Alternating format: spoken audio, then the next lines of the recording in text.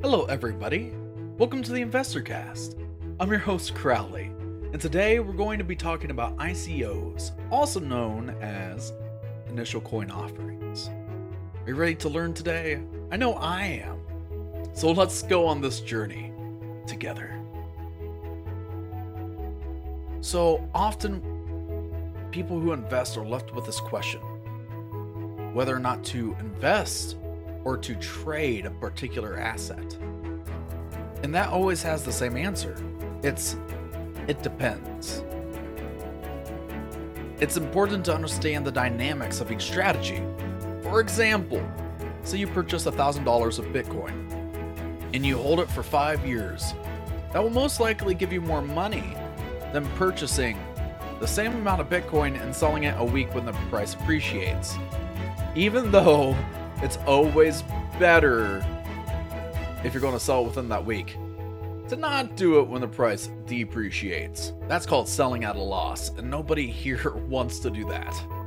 Now, investing is often thought of as the buy and hold strategy, where those holdings can include stocks and bonds and mutual funds. And hopefully you have some kind of risk reduction through diversification. And many of the people in the crypto community, they mistake investing with short-term trading of digital assets. An investor is buying an asset with the idea of long-term appreciation. A trader is looking for appreciation, but it's on a much quicker and smaller time scale. And the goal is to make a lot of small trades to make money. Now, digital assets will always give you plentiful opportunities, whatever your investment strategy is. In crypto, I think you need to have some amount of your portfolio in cash on standby so that you can take advantage of these trading opportunities that come along. Because the last thing you want to do is have all your stuff locked up, and then you can't take advantage of great opportunities. Now, when we're looking at crypto, with all these digital assets, there are three main eras.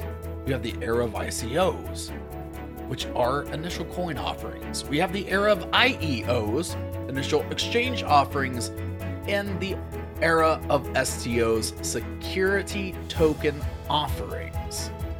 Now, ICOs began in 2013 and ran through 2018.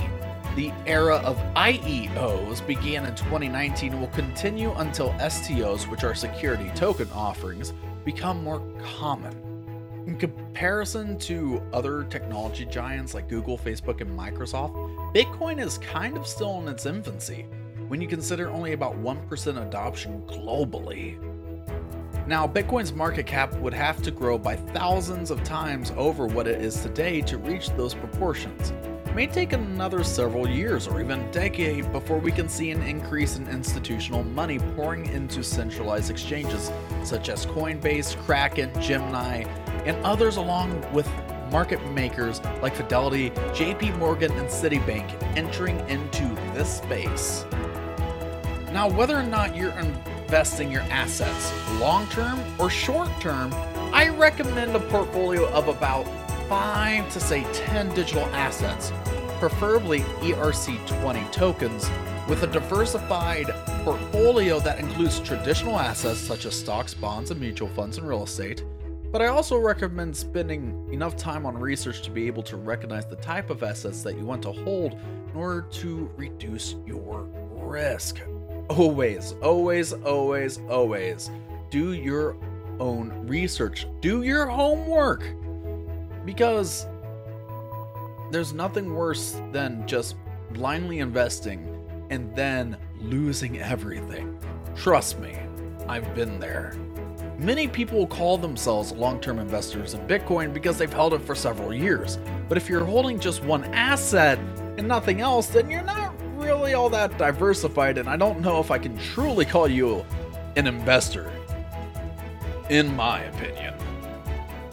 But the idea here with short-term investing, even though they're doing the same thing with very similar assets, it's to not hold positions for too long. so as to not incur taxes from capital gains and losses on trades that go against you. Also, some traders will trade with stop losses so that they can limit their losses automatically so that they can trade often without getting taxed too much on positions that don't really perform all that great. A good rule of thumb is maybe to limit your trading positions to 20% or less depending on your risk tolerance. As a short-term trader, you need to know the difference between altcoins, utility coins, and security tokens.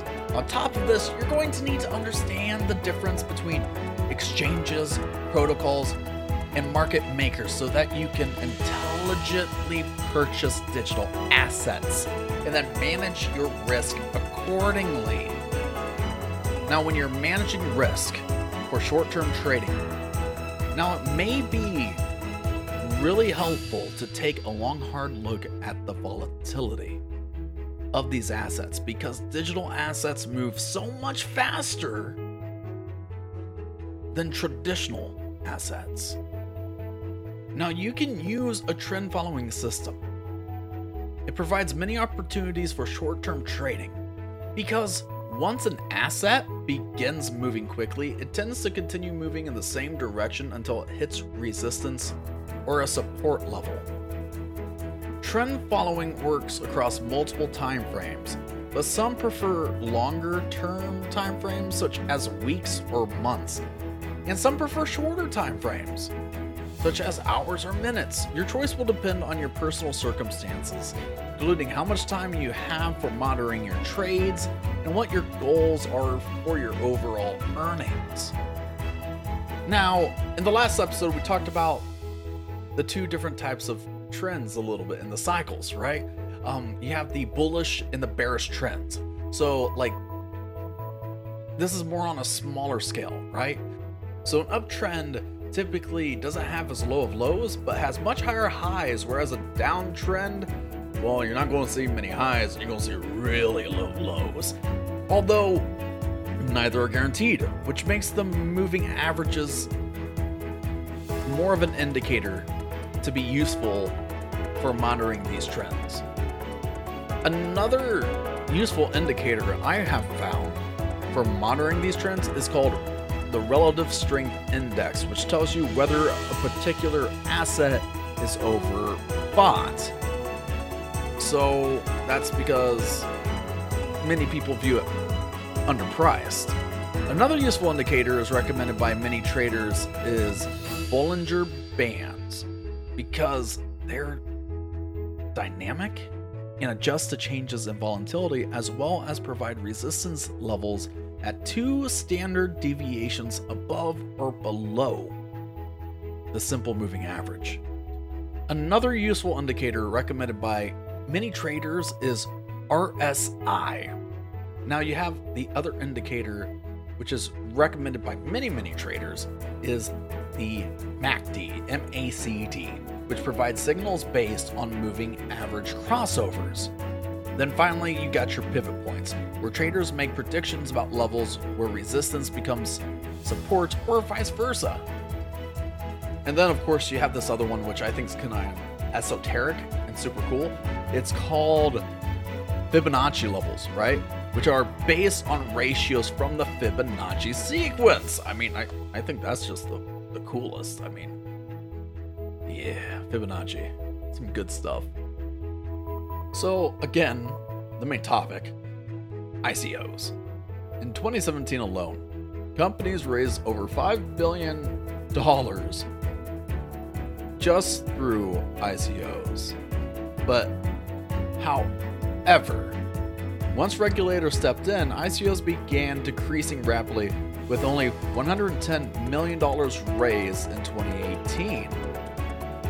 It comes as no surprise that lots of scams were able to raise a huge ton of money during the ICO era because many investors were new to this space, but were willing to do their own research by reading white papers and investing in this blockchain vision. This was because most tech companies were started with little more than just words on the page, whereas cryptos were started with a little more than just words on a website. So what did the SEC do? And how did they respond to all these ICOs in the US? They simply called them unregistered securities. What did they say about initial coin offerings that were not registered?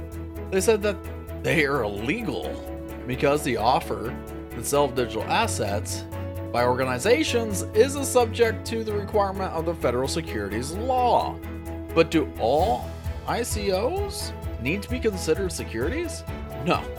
The SEC also provides an investor bulletin, which gives lots of information about ICOs along with a few good explanations on the topic, such as their investor alert regarding pump and dump schemes, which are illegal in all traditional asset classes.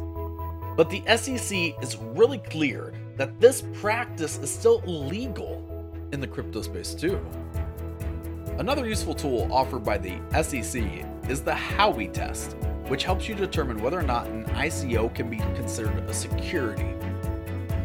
It has 4 main criteria: an investment of money, a common enterprise with an expectation of profit, and it's derived from the efforts of others.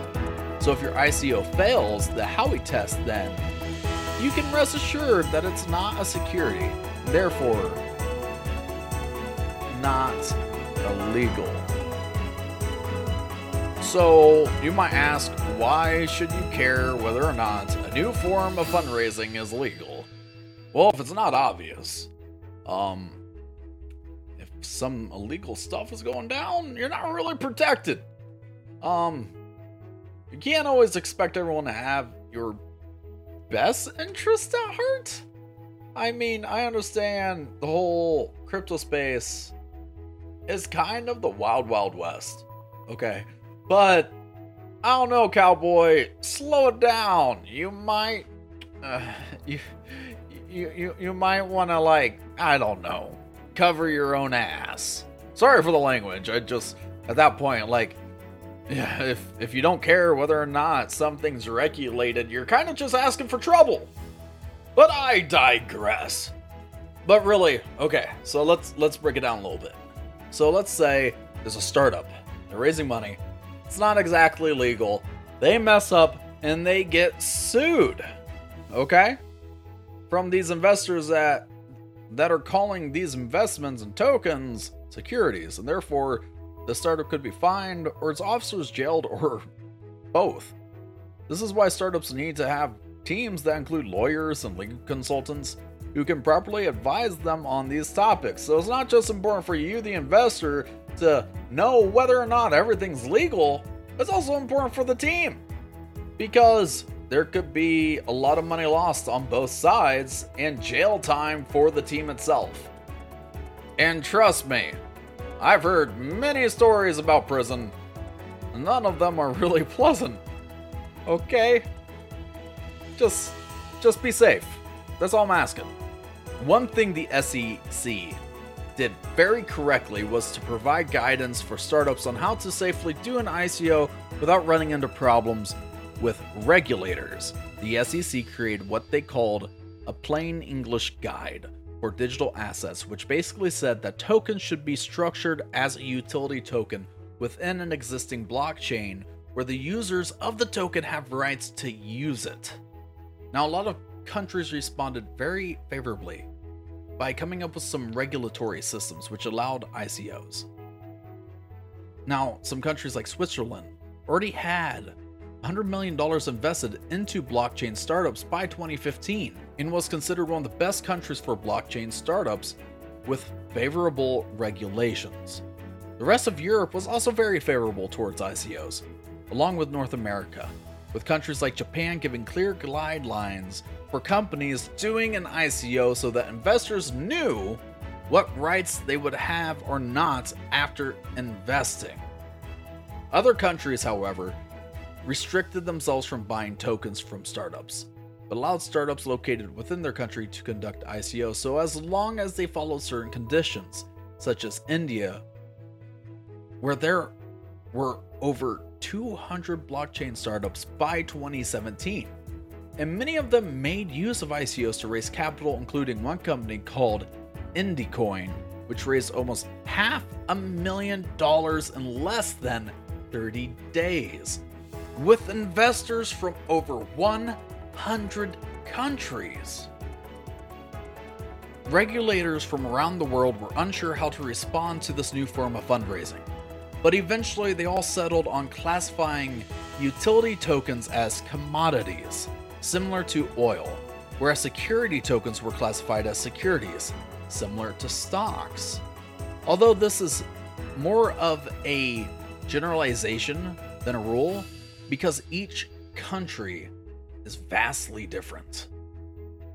So really, initial coin offerings, while they are exciting and innovative, they also present many challenges, which is why we need those regulations, so that startups can know what's expected of them and investors can know what their rights are. One thing that people need to be careful about when investing in unregulated digital assets is they don't just lose their money, because these assets tend to be much more volatile than those regulated by a local or central government. That's the risk when you're doing this whole decentralized finance thing. Some examples of these volatile digital assets include Bitcoin, Ethereum, and ERC20 tokens. Finally, the last thing you need to be careful about when purchasing digital assets is security, because most exchanges are centralized, meaning that they hold your private keys for you, which means that if a hacker makes it through their security, then you could lose everything. These exchanges include, but are not limited to, Coinbase, Kraken, Gemini, and Binance. Well, that's all I have today, guys. I really appreciate your time. Thank you for stopping in. If you learned something today, please share it. Make sure to leave a review on Apple Podcasts. Make sure to follow it and subscribe it on whatever platform you're listening to. It all helps so much. Thank you for going on this journey with me today. My name's Crowley, and this was the Investor Cast.